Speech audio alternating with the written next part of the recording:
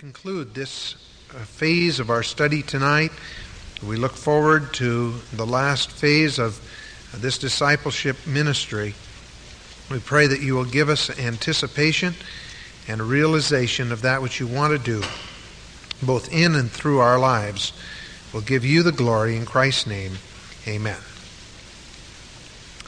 May I say that we have given out, I hope, a set of notes tonight that gives to you the entire study, the finishing up of the study. If you don't have the complete set of notes, those are available, and we would like to urge you to have those, because tonight we will complete the second phase of a three-phase study on the subject of discipleship. You realize that we studied discipleship, first of all, in the Gospels, seeing how Christ discipled men, making very clear the fact that he discipled men to himself. And there's no place in Scripture where a person after the time of Christ, where a person was discipled to another man. He was to be discipled to Jesus Christ. We can, when it says in the Great Commission that we are to make disciples, it does not mean that we are to have followers or that we are to have people following us, but rather it means that we are to seek to make those individuals become disciples of the Lord Jesus Christ. And so in the Gospels we stress the various aspects of the subject of discipleship, the way Christ trained his men, the way he prepared them for various kinds of crisis, the various demands and dividends of discipleship. The skeleton outline of all of that is in your notes. Now, the second phase, and the one that we complete tonight, is we went to the book of Acts, and particularly centering our thoughts around those passages of Scripture that use the term disciples. We sought to find a number of areas where discipleship was carried out. We confirmed our findings in the Gospels. The men that were the apostles and the disciples that were spoken of as having ministries in the early church did not disciple men to themselves, but rather discipled them to the Lord Jesus Christ. And so therefore, once again, we had the privilege of looking at the way this discipleship training of the Lord was carried out in a practical way and then perpetuated in the lives of other people.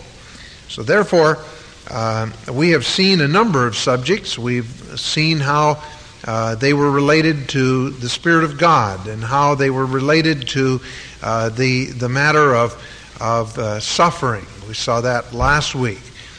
We saw how they were related to the subject of separation, the subject of schism, the problems that they would run into in various conflicts in their own life, the relationship that they had in society, and the subject of salvation or soteriology. We tried to cover as much as we could of the subject of discipleship in the book of Acts. Now tonight we're going to study the subject of discipleship and strife from one particular passage. But before we do, we want to mention to you that next week you're going to have a very special treat. Bud Schaefer is going to minister to you and be sharing with you some exciting report relative to his missionary work. And so that will be next Wednesday night. The following Wednesday, we will embark on the third phase of this discipleship study. The purpose of that third phase will be simply to give to you the tools, first of all, as to what you ought to be in your own lives in order that you might be effective in discipling others. But then we're going to take you step by step what you might do, and of course how you use it is up to you, and you can vary it however you feel is necessary. It should be built into your own presentation anyway. But we're going to take you step by step through a series of appointments you might have with a person you've led to Christ, where you take him from assurance of salvation. After you've led him to Christ, you take him from assurance of salvation, talk to him about dealing with sin, how to have victory in his life, talk about the matter of relationship with the church, how to have a quiet time, how to learn to pray effectively. Some of these very practical subjects. And what we want to do is outline those for you and give to you a number of little helps along the way that will enable you to sit down with a new convert and actually put your money where your mouth is. You can talk about being a discipler of men, but you're really not a discipler of men and women unless you are actually going through some kind of progressive steps leading them to a certain level of maturity in Christ so that they become, in turn, reproducers who are able not only to reproduce in the sense of bringing others to Christ, but reproduce that which would become ultimately a mature Christian. New believers should learn not only how to win someone to Christ, but should also learn how he can take that person and begin to minister to him and help him through the various difficulties and crises that he'll face. Now, the tenor of your discipleship appointments will differ depending on the individual, depending on the person. There'll be some individuals who will be more aggressive than others in seeking to fulfill their responsibility. But we'll be talking about what we think is an acceptable outline that at least give you a guideline. I don't know about you, but I never find anything that I use verbatim. I might copy somebody else's basic outline in some area, but I always change it, put it in my own words, and change it to suit my own personality, my own presentation, because I'm more comfortable with it when I've made it mine. And anything we might give you, I think the important thing is to realize that one of the reasons personally that I don't pursue the idea of copywriting material that we give is because I would hope that if I give anything worth having, that you can use it as something of a basis, that you can change it to suit yourself, and that ultimately you'll be able then to put it in your own words and have it be a part of your own life and be able to use it. And so we hope that that's what you'll do with what we present. I'm sure that many of you will produce a better list of things to do in discipling men than I could, but I hope we can at least stimulate your thinking along that line. So that'll begin 2 weeks from tonight. And we just want to encourage you to be here and be prepared. And we're going to have to move through some of this material rather rapidly, hoping to finish this series up in June. So we hope that you'll be bearing with us. One of the things we're going to do that's a little change, and that is we have been giving you notes after we have brought the message each time, sometimes several weeks after. But we're going to, during this series, because of the fact that we want you to take this, we want you to take these notes and we want you to add your own notes and add your own ideas on it. We're going to try and put that into your hands night by night as we're studying it so that you'll be able to work with it.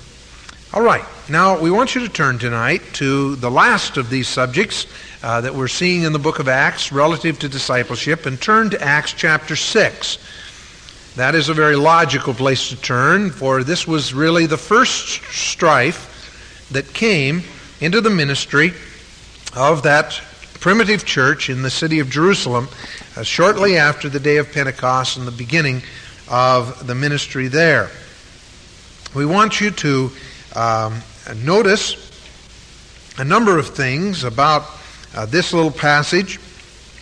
We're going to read it, and as we read it, you might keep in mind 4 things that we want to be looking for in the text. First of all, the background and the setting.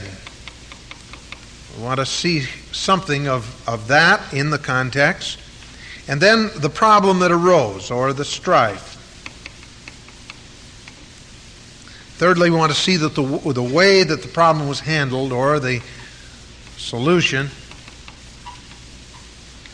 And then finally, the results of what was accomplished, and that we would call success. The success of dealing with this strife. So these 4 things we want to look for. Let's begin in verse 1. And in those days, when the number of disciples was multiplied, there arose a murmuring of the Grecians against the Hebrews, because their widows were neglected in the daily ministration. Then the 12 called the multitude of disciples unto them, and said, It is not fitting that we should leave the word of God and serve tables. Wherefore, brethren, look among you for 7 men of honest report, full of the Holy Spirit and wisdom, whom we may appoint over this business. But we will give ourselves continually to prayer and to the ministry of the word. And the saying pleased the whole multitude. And they chose Stephen, a man full of faith and the Holy Spirit, and Philip, and Prochorus, and Nicanor, and Timon, and Parmenas, and Nicholas, a proselyte of Antioch, whom they set before the apostles. And when they had prayed, they laid their hands on them, and the word of God increased, and number of disciples multiplied in Jerusalem greatly. A great company of the priests were obedient to the faith. Now, the first thing that we want to see then is the matter of the setting. Of course, it's set up for us here with the words, and in those days, incidentally, giving us another major division of the book of Acts. And it says, when the number of the disciples was multiplied. Now, we can go back in the book of Acts, and we can see that there are some distinctive things about those days. First of all, we could say that those days were days of power. In Acts chapter 4, verse 33, we read these words, And with great power gave the apostles witness of the resurrection of the Lord Jesus, and great grace was upon them all.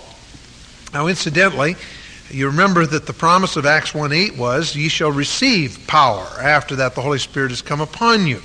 And this was a natural fulfillment of that which had been promised. So it was a time, surely, of power. In the 5th chapter, in verse 28, we can't help but notice that it was also a time of proclamation. It says, saying, Did we not strictly command that you should not teach in this name? And behold, ye have filled Jerusalem with your doctrine, and intend to bring this man's blood upon us. It was a day of proclamation. They had filled all Jerusalem with that doctrine. Would to God that we had that kind of effectiveness in our day and age, to where the community would accuse the people of Valley Church of filling the community with their doctrine. May God grant that such a thing will take place. It was also a time of persecution. Look back at Acts 4, verses 1 through 4. We read these words. And as they spoke unto the people, the priests and the captain of the temple and the Sadducees came upon them, being grieved that they taught the people and preached through Jesus, or literally in the case of Jesus, the resurrection from the dead. And they laid hands on them and put them in custody even unto the next day, for it was now eventide. And many of them who heard the word believed, and the number of men was about 5,000. Also over in Acts chapter 5, verse 17, it tells us concerning more persecution. We won't take time to read all of that, except to read just a bit of it. The high priest, verse 17, rose up, and all they that were with him, which is the sect of the Sadducees, were filled with indignation. They laid hands on the apostles, put them in common prison. Then it goes clear down through verse 28, describing their imprisonment and the command that they gave not to teach in the name of Jesus Christ. All right, so there were days of power and proclamation and persecution, but there were also days, obviously, of progress. In Acts chapter 2, verse 41, we read these words. And they that gladly received his word were baptized. And the same day there were added unto them about 3,000 souls. And they continued steadfastly in the apostles' doctrine and fellowship and breaking of bread and in prayers. Acts chapter 4, verse 32 through 37. And the multitude of those that believed were of one heart and one soul. Neither said any of them that any of the things which he owned was his own. They had all things in common, and with great power gave the apostles witness of the resurrection, and so on. Now, again, we have the obvious fact that the Church of Jesus Christ, from the very beginning, after the day of Pentecost, 50 days after the resurrection of Jesus Christ, there was forward progress. There were days of power and proclamation, persecution, and progress. Now, it also was not only a time of multiplied disciples, but it was obvious that there were multiplied numbers. Remember in Acts chapter 1, verse 15, there were 120 people in the upper room. The day of Pentecost, in the second chapter of Acts, verse 41, there were added to the church 3,000 souls. Afterward, there were others that were added. But after the miracle of Peter in the temple, the man that he healed there at the temple in the 4th chapter of Acts, it tells us that there were 5,000 more that were added to the church. Now, incidentally, I think we should understand and realize that those individuals that think in terms of small little house churches in the book of Acts forget the fact that these disciples apparently, at least in the early part, met in central locations, and there were at least 8,000 of them. That's a pretty good-sized church.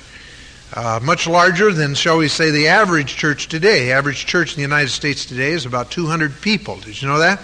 And so therefore, the church of the book of Acts was much larger than that. There's no indication, even though it says they went from house to house, there's no indication that their major meeting responsibility was anything but a very large meeting. You remember in the case of Paul preaching when Eutychus fell out of the balcony, it was at a meeting where the room was so crowded and packed with people that he had to be hanging from the rafters practically, and when he fell asleep, which you shouldn't do when a preacher's preaching anyway, he fell down and was killed and had to be raised from the dead. So there's an indication that the church, at least at this time, had not split off and divided. It was a persecution later on that came that scattered them, as we saw last week. So there's nothing wrong from the Scripture concerning the large church. And God never tells us how large or how small a church should be. If you want to use the book of Acts as criteria, you start with 8,000. And then that should be about your third week. Then you go from there.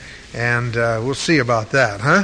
But the Lord was blessing to that extreme in those days. Now in Acts chapter 4, verse 32, it speaks of the fact that there were multitudes. And in Acts chapter 5, verse 14, it spoke of multitudes. There was an increase of disciples, and they had a multiplying ministry. And a multiplying ministry, the increase of numbers, meant an increase of people. And with more people, there is more potential for strife. Now don't forget that. Keep that in the back of your mind. Whenever you start thinking in terms of the various problems that arise in churches today, and you think in terms of the fact that even in the early church, with the purity of doctrine that they had, with the freshness and the fresh glow of their spiritual life and all of the rest, yet very early in that church's history, strife arose. And it primarily arose because you have a proliferation of people with different backgrounds, different cultures, different viewpoints, different needs, and they become a sort of a rather homogeneous group of people. They come together around one common thing, their faith in Jesus Christ. And they begin from that point to find relationships in other areas. But they also find differences in a lot of areas.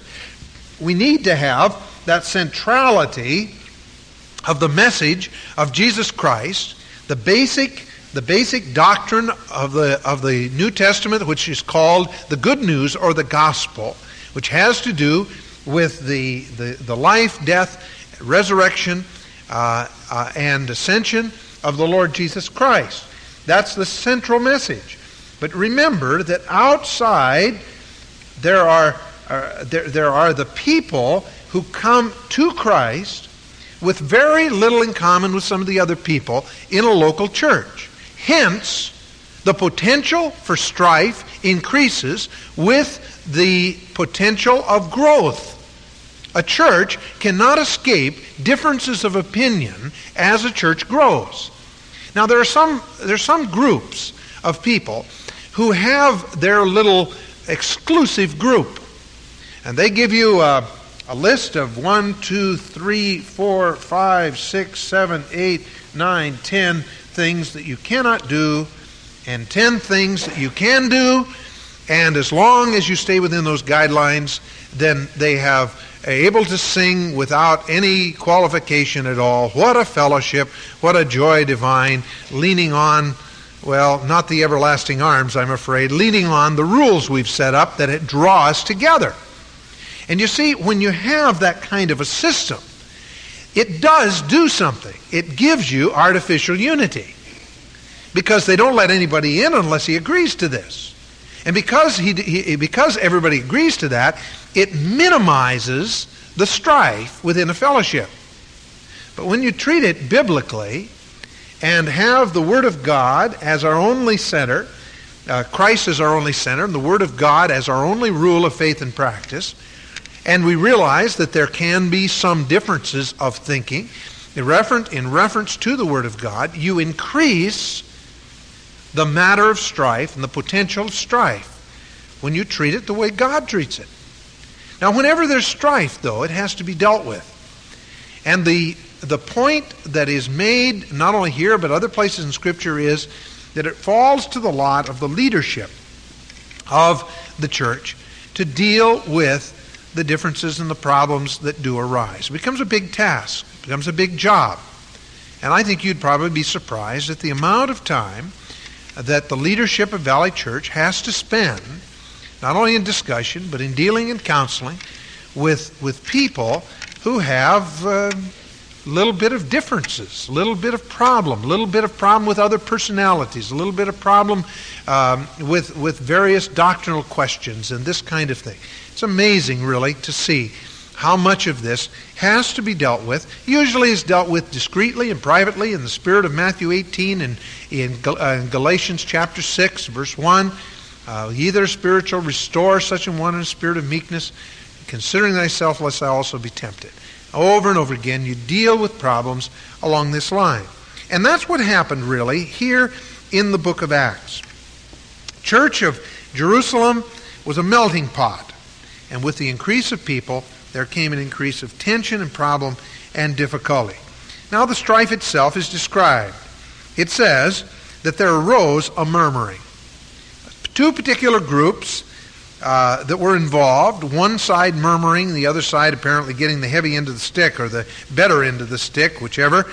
And it was the Grecians murmuring against the Hebrews. Now the word murmuring here is the word G-O-N-G-U-S-M-O-S, gongusmos, and we get our English word gong from that root. It basically means private grumbling. The reason our idea of gong comes is because it is considered to be, or was considered to be by those that grabbed hold of this Greek word in making the English language. A gong is considered to be a muffled tone as opposed to a bell, which gives a bright tone. And so therefore the muffled tone is the concept of the word. It's a low tone, and it was a word that was used of the Greek philosophers to speak of secret debates. This was not something where they were going, in fact they were not following the aspect of Matthew 18 and dealing with this as they should have in going to the people themselves where they were offended and speaking to them and then bringing a witness and taking it up the ladder the way God tells us to in that passage, the way Christ tells us to. But rather it was an under-the-rug kind of thing, the worst possible kind of situation where there was murmuring and grumbling, not articulated. Nobody was really saying anything. There were no direct accusations giving, but it was a murmur. It was just a quiet little rumbling, little bit of gossip going on within the ranks. Now that's always wrong, as you can find from Scripture. You go through the book of Proverbs as an example, and you discover over and over again the warning concerning this kind of insidious sort of gossip. You find, for instance, in the book of 1 Peter that there is using the word the basic root of the word is the word episkopos, which means an overseer. The Greek word is allotrio episkopos, and it basically means to make yourself or set yourself up as an overseer over other men's matters. It basically means, in the vernacular, to stick your nose where it doesn't belong, in somebody else's business. And there's a lot of that goes on in the fellowship of the church. It's wrong. It needs to be dealt with, and of course the problem is a lot of times it leads to some other things and bitterness that can arise before it's known by the leadership of the church so that they can adequately deal with it. Now the difficulty was this.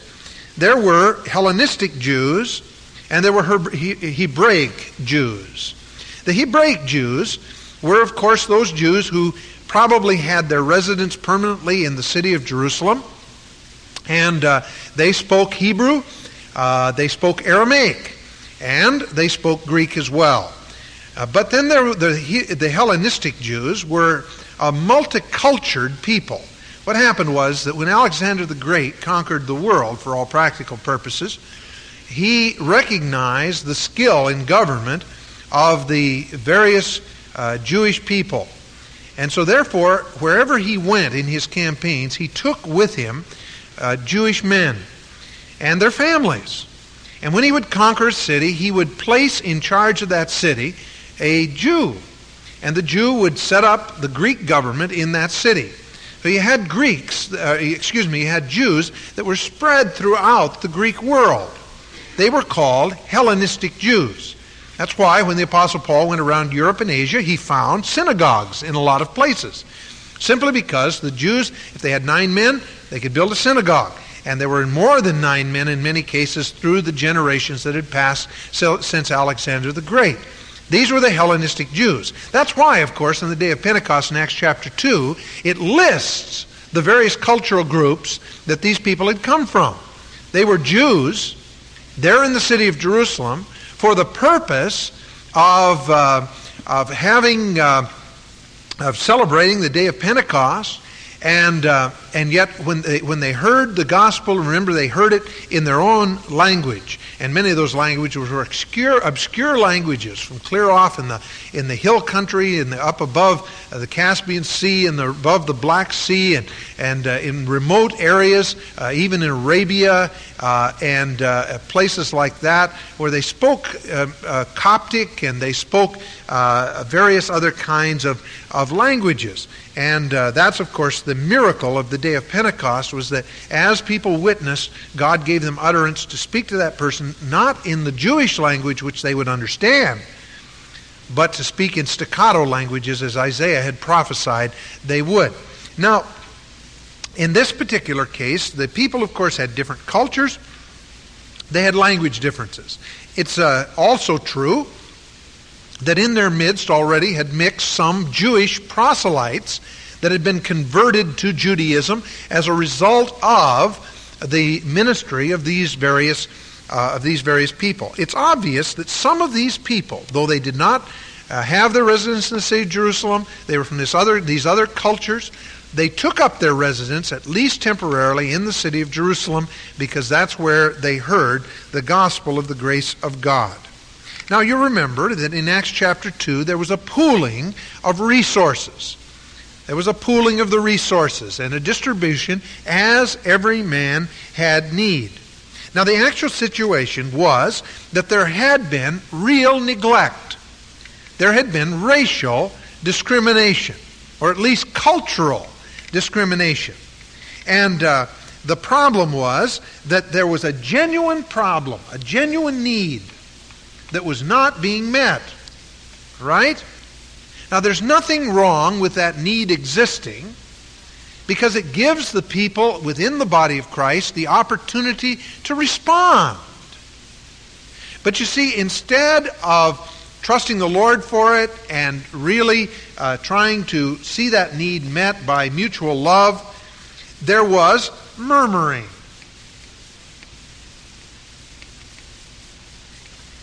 And you see, the murmuring and the complaint has a way of multiplying, and I want you to look over at Hebrews chapter 12, where it shows us really what happens next after we murmur and complain. It says, follow peace, verse 14 of Hebrews 12, follow peace with all men and holiness, without which no man shall see the Lord. Looking diligently, lest any man fail of the grace of God, lest any root of bitterness springing up trouble you, and by it many be defiled. When there's a need, and you take the second step of murmuring, then there is naturally, eventually, the bitterness, and ultimately, we could say that it infects the whole congregation. Many are defiled.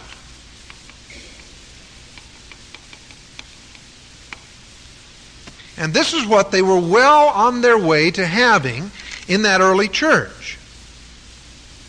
Now, of course, the reason that we're interested in this is because we as believers in Christ, as disciples of the Lord Jesus Christ and interested in discipling other people, we should be able to recognize the telltale sign at the murmuring level before it becomes bitterness and before it spreads an infection throughout the congregation. That should be something that should be the responsibility of each and every believer in the Lord Jesus Christ. How many times in the past year, say, have you heard someone murmuring? Now, you see, they may have real need. It may be definite that somebody has cheated them, or they've been left out, or they asked 16 times to be put on the mailing list and it didn't get on the mailing list. And they say, people there just don't love me. I know they don't love me. I can tell they don't love me because I asked 16 times to be put on the mailing list, and I'm still not on the mailing list, and I know now there's a conspiracy to try to keep me off the mailing list. Well, now you're a mature Christian. You know good and well there's no conspiracy to keep them off the mailing list. That's just not a fact. It's not true. But there sure has been a massive slip-up somewhere along the line after 16 tries. You think you're laughing. You think it doesn't happen? Sure it happens. Things just like that all the time. But the thing you have to do is, instead of allowing the murmuring to keep on going and even become a part of it so it turns to bitterness, you begin to see, I can get involved in seeing that the problem's solved. Usually something like 16 requests to be on the mailing list, it's usually a very simple matter. A call to the office will probably take care of it, especially if you tell the secretary that this person's requested it 16 times and still isn't there. It's a very simple matter. And suddenly we get a letter of apology from the secretary saying, I don't know how we slipped up, but somehow we did. And we checked around and we found that your addressograph plate was underneath the machine and has been there for 6 years, And that's, things like that can happen. But I mean, it's such a simple solution on this stage. I'll tell you something. It is not a simple solution when it gets down to this level, where many are defiled. It is not a simple solution. In fact, it becomes impossible sometimes to deal with it on this level. And there are many, many people who get involved in the bitterness who are not really a part of the problem or a part of the solution. It's just that they were innocent bystanders caught up in the thing. And so we go and we call on a fellow who has expressed interest in the things of the Lord and was trying to win him to Christ, and we find out that he's got this chip on his shoulder 40 feet wide simply because of something that happened 20 years ago in a church. You talk to him, and you know what you find out? You find out that the guy was not part of the problem, and he wasn't part of the solution. All he was an innocent bystander who got caught up in the furor of the many being defiled by bitterness of other people. That's tragic. But that's the way that this was headed. Now, the solution to the problem was that the leaders took action. Of course, in order to take action, there had to be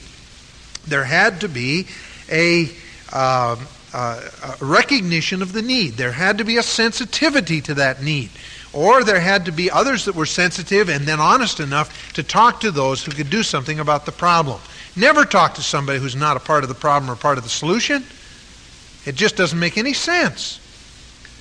The thing that makes sense is to communicate with those that are able to do something about it. But the way they communicated was wrong. You say, how do you know that? I'll tell you how I know.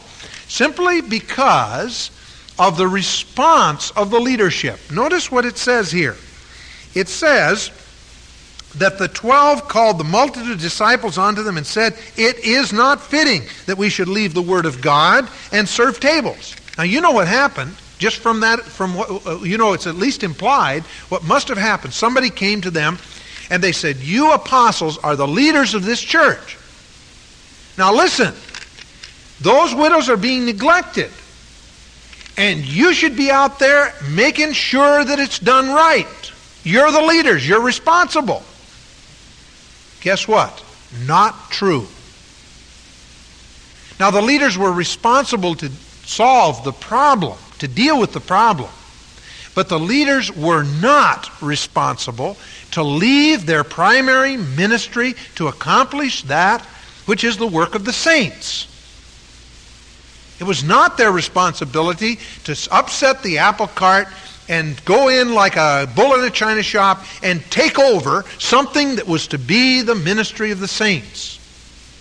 I loved what Oski Smallsley brought me back from Hawaii.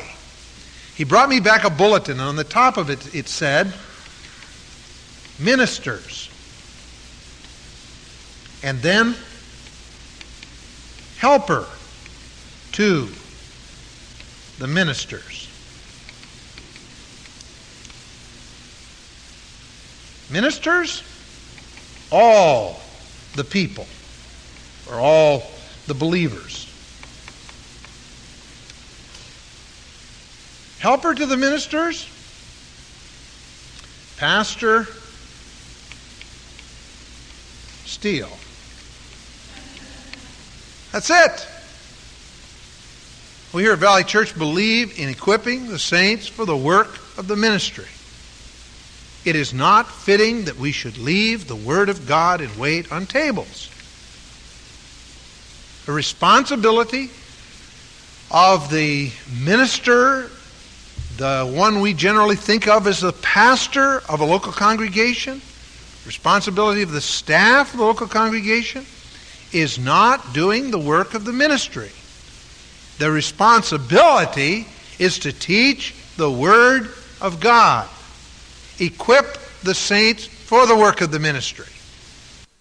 You say, well, do you mean to say you don't do any ministry? Well, you've got to realize that I wear two hats. As the pastor of this church, no. As pastor of this church, I equip saints for the work of the ministry. I study 50 to 60 hours a week. Every week. That starts me out. In addition to that, administration counseling, premarital counseling, marrying people, burying people, and a lot of other things that just somehow gets accumulated down here, all right? What do I do in my spare time? Lots of things. I don't sleep, I'll tell you that. I have operated on 3.5 hours sleep last night. So if I look a little bleary-eyed, you'll get the idea, all right? That is my responsibility. But my other hat is that I'm also a part of this congregation, and I happen to love the people in this congregation. So every chance I get, I try to minister to them as one of them. And that's why once in a while, when the Lord permits, we go to the hospital, see people that are sick. We don't promise them we're coming, but if we can make it, we try to make it as often as possible. You find out somebody's sick in the hospital, don't call me. You go. Because if God brought it to your attention, God must want you to go. It's amazing how many people have the idea the pastor ought to be doing more. That's fine. I'll let you take my schedule and I'll take yours anytime you say. You just let me know. I'll be glad. That's no problem with me at all. Now, the point is that we, as the workers within the body of Jesus Christ, have to realize our place of ministry. And I was so pleased, as I studied through this passage, to realize anew and afresh that the thing that the apostles said was that great, big, difficult word for pastors to say, spelled N-O. No. You see, that's one of the things that it's taken me years. In fact, I had to come to the place of almost a breakdown in my physical health when I was up in the state of Washington before I began to really believe what I've been preaching all along. That one man cannot take the burden of all of the ministry of the local church and do it the way God expects it to be done. It's impossible. So therefore, I had to put a new word in my vocabulary. I was one of these guys, not a yes man in the usual sense of the word, but if anybody asked me to do anything, I'd say yes. Can you come over? Yes. Can you go call on this person? Yes. Can you do this? Yes. And so, because I had a conviction concerning the discipline of the study of the Word of God, I would study into the wee hours of the morning and get all my studying done and then go like a chicken with a head cut off all during the day. Gloria and I called on every person in our congregation 4 times a year when we first started out. That wasn't too bad when there were 35 people. But you see, within a few weeks, we were over 100. Within a few months, we were over 200. And we were going out, knocking on doors. We called in every single visitor that came into that church. He got a call from us and also one from lay people. We went just on and on and on. You know when the most rapid and best growth of our church came? When I learned to say no. When I learned to say no. When people would say, will you? And I would say no before they even got out of their mouth. I would say, that is not in the list of my major priorities at this time. I'll pray for you as you go. As you do that. People come along and they say, I've got a great idea, Pastor. Now what they really meant by that is we got this whole program laid out, and if you'll just carry it out, everybody's going to be happy. And I had said to them before they got off the ground, I'm sorry, but you want to know something? If God has given this vision, then you carry it out. And I challenge you to show me from the Word of God where it should be anything else. Because the work of the ministry is to be done by the saints in the pew, not by the man who is committed to the responsibility of studying and teaching the Word of God. Now, that is, of course, the first thing that you see as you go through there, that they had learned to say no, but that did not mean that they dropped the ball. You see, it's not a matter of, when you say no, of not taking an active interest in the things that are burdens upon the heart of the people. It rather is a matter of helping them solve their problem. And if they can solve their problem, they will be more enthusiastic than ever to motivate other people to expand that ministry. So, we have the fact that they didn't take sides. They didn't play favorites at all. They just simply called the multitude of the disciples together, the whole group together, made the announcement, no, we will not do it. But they said, we're going to tell you what to do. By the way, the word serve there is the word diakonia. The same word that elsewhere in Scripture is translated deacon.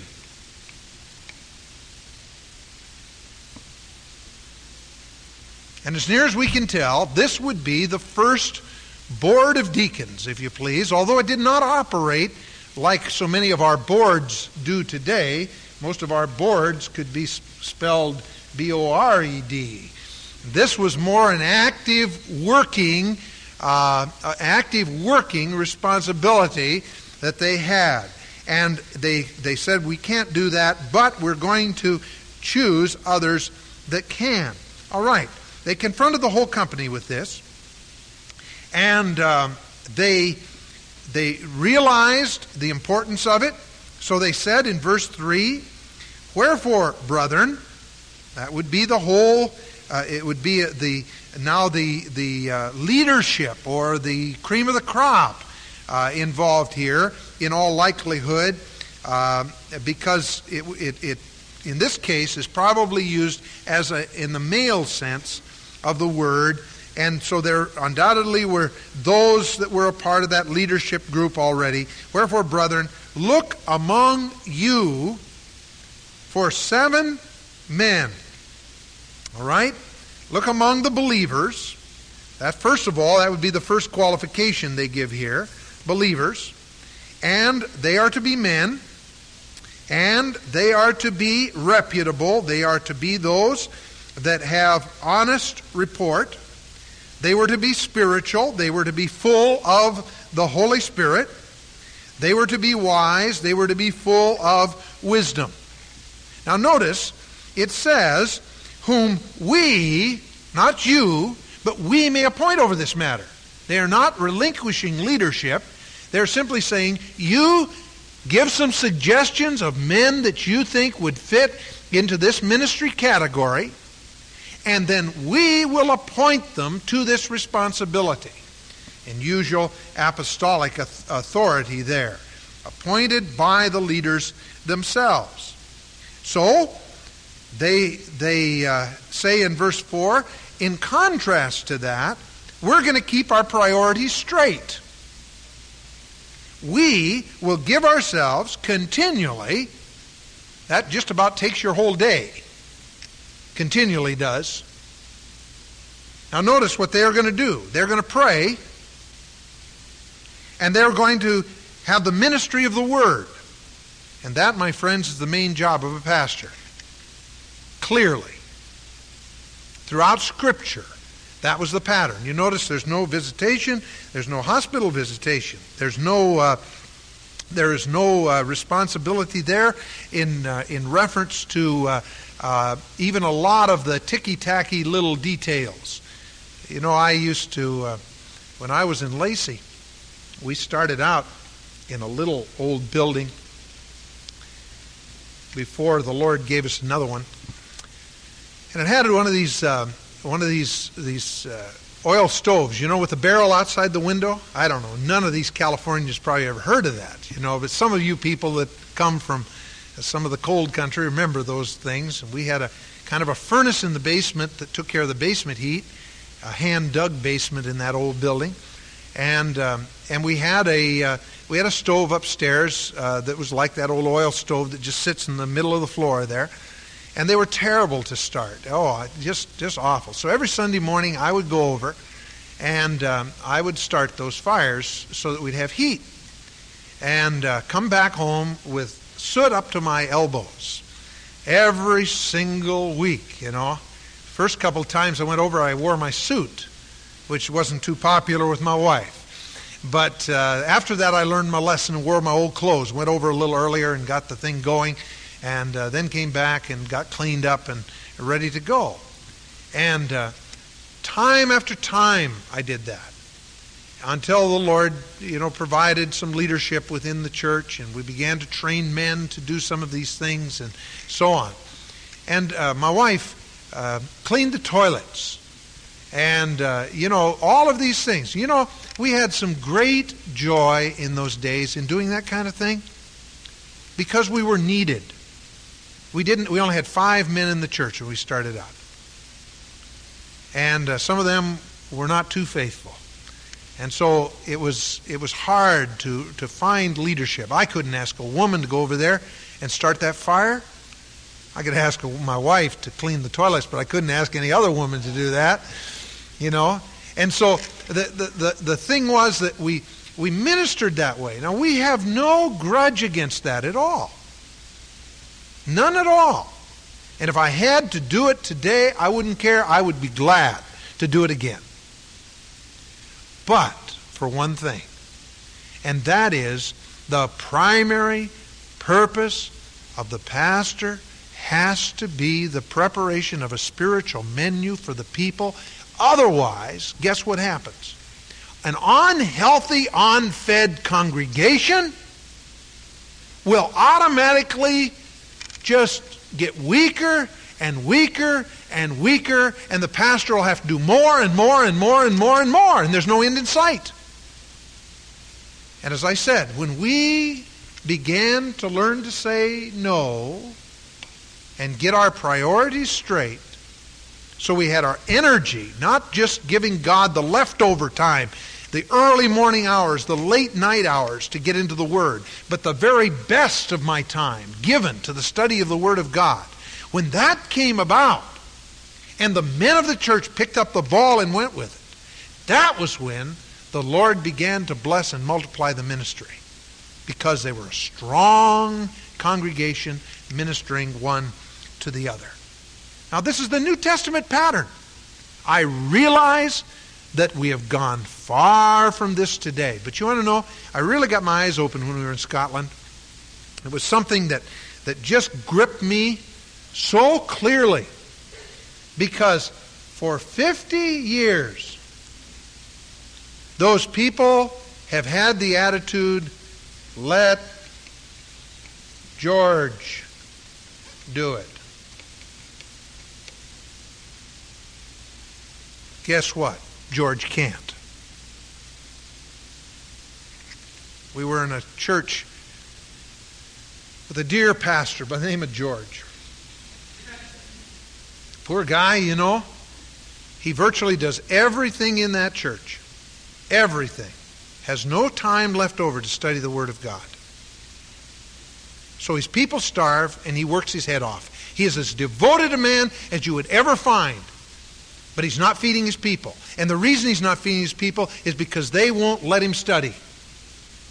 And he's been doing this for a number of years, and the church just dwindles and dwindles and dwindles, and he's so discouraged. He lit up like a Christmas tree when I began to share what the Word of God says about this principle. And I told him the people at Valley Church believe it. And they're living proof and living evidence that it works. And you are. But you see, the marvelous thing is that if we will mobilize the lay leadership in the local congregation to do the work of the ministry, then we will see a dynamic result. Just look at it a little further. I want to say, first of all, that in verse 5, the first part, it says, the saying pleased the whole multitude.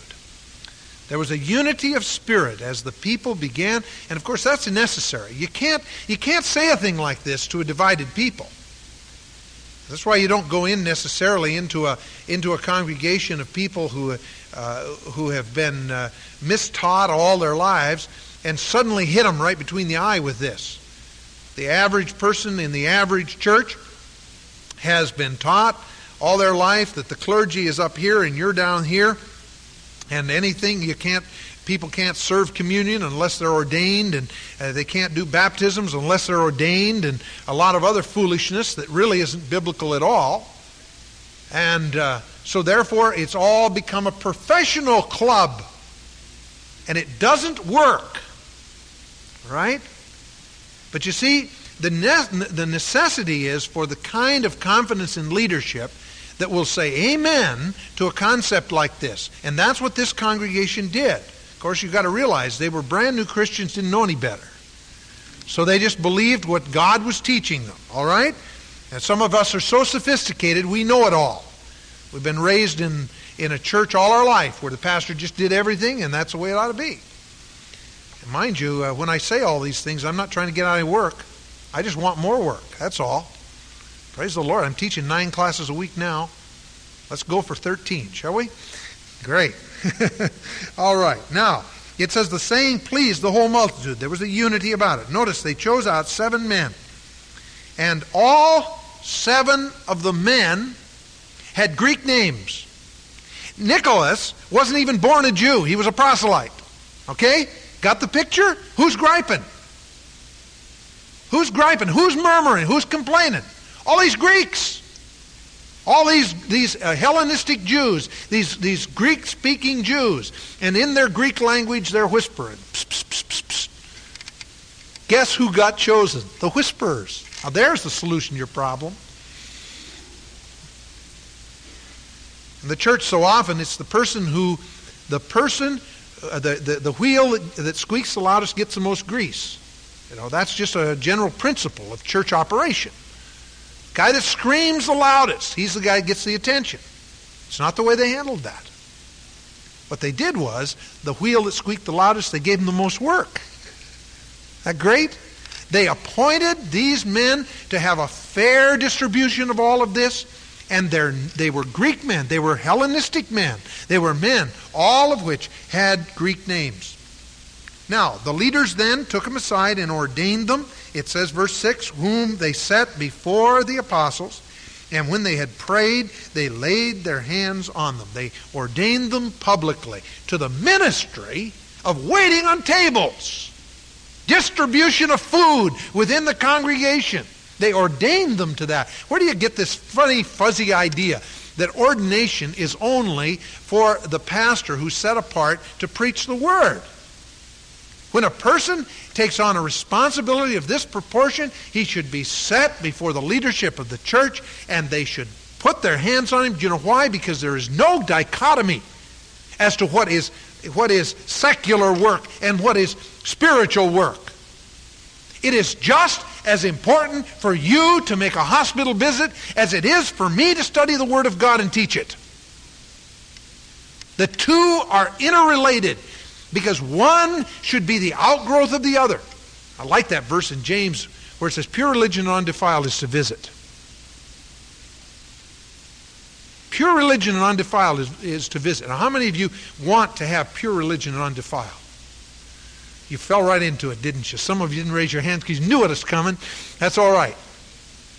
Then get out and visit. In particular, it's those that have specific needs. Visit the widows and orphans. Now, there are others that have specific needs in our economy today, but that was the emphasis by James there. And so, therefore, anybody who has a particular need, get out and visit them.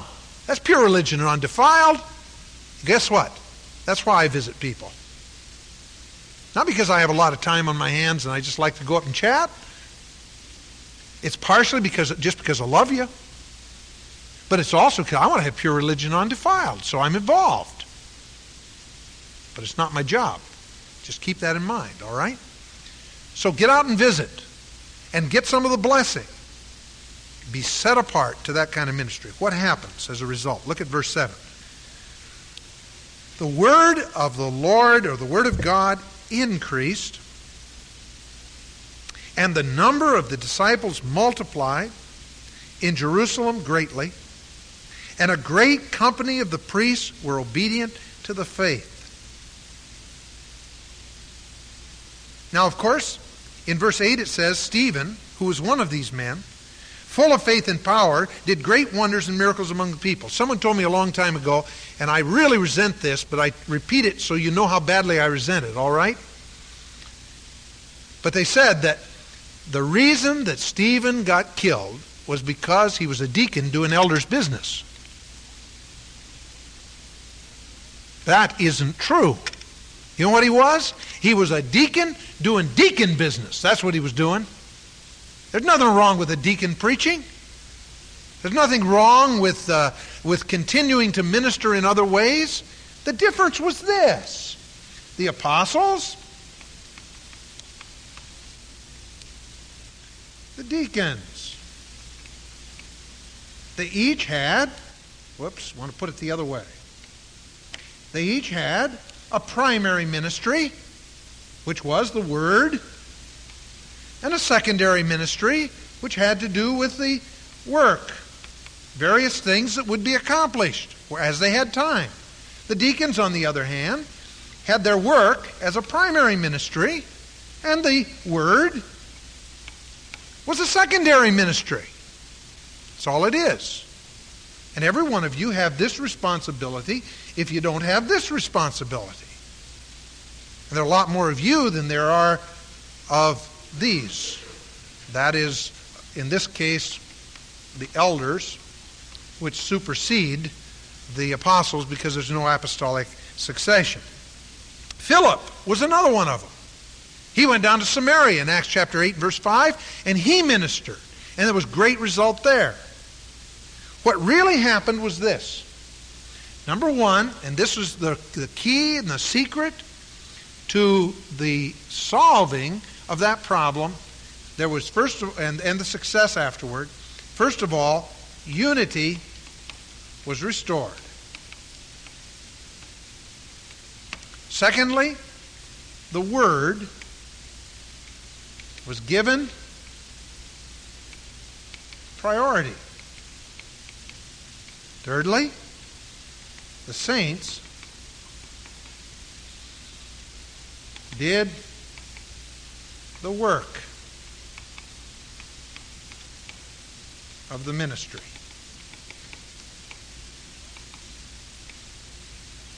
Result, success with a capital S.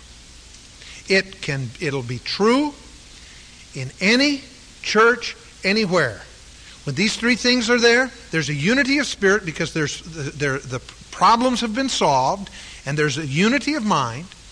Secondly, the Word is given priority, and the saints are doing the work of the ministry. You can't help but have success from the biblical point of view. That's how the early church dealt with their strife. I hope that you also will deal with strife. I hope that you will make yourself a committee of one, that when there's murmur and complaint, that you'll head it off before it gets to the bitterness level. And at the same time, you will do it in a biblical manner, keeping priorities clear. Now, I really think that it's vitally important in a church like ours, especially where we're growing so rapidly and new people are coming in. And I preached something similar to this a number of years ago. We'll get to it when we get to the 4th chapter of the book of Ephesians, sometime down in the millennium there. We'll get to it again where it talks about equipping saints for the work of the ministry. We go over this and over this from time to time, but right after we preach the message, some new people come in. They don't understand. They come from churches where the biblical concept of equipping the saints for the work of the ministry is not taught. They come in and they look around and they expect the pastor, well, what's the pastor do? What's he supposed to be doing? I mean, after all he does is stand up there and preach and things like that. He never goes out of his office. I came in my office about 6 o'clock yesterday morning and never left that office. I should take that back. I left the office for 15 minutes, about 6:30, but then never left that office until after 1 o'clock last night. Never went out of the room. I was studying and then had an elders meeting. The elders meeting is the thing that went to 1 o'clock. But the point is that is where I am. And my secretaries didn't see me, my staff didn't see me, because I had a big load of study. So I got a lot done. Praise the Lord for an uninterrupted day. When you call the church, some of these people, that don't understand this, they think that the pastor's got all day to chit-chat. Sorry. I don't. I take very few phone calls. See? Why? Because it's a matter of priority. When you get the job done, then it takes that cooperative spirit. So what do you need to do? You need to be my representative, the representative of the Board of Elders, out there in the congregation. Every time you hear the grumble, why didn't the pastor come and see me? You say, let me share with you a verse of Scripture. And then share with them.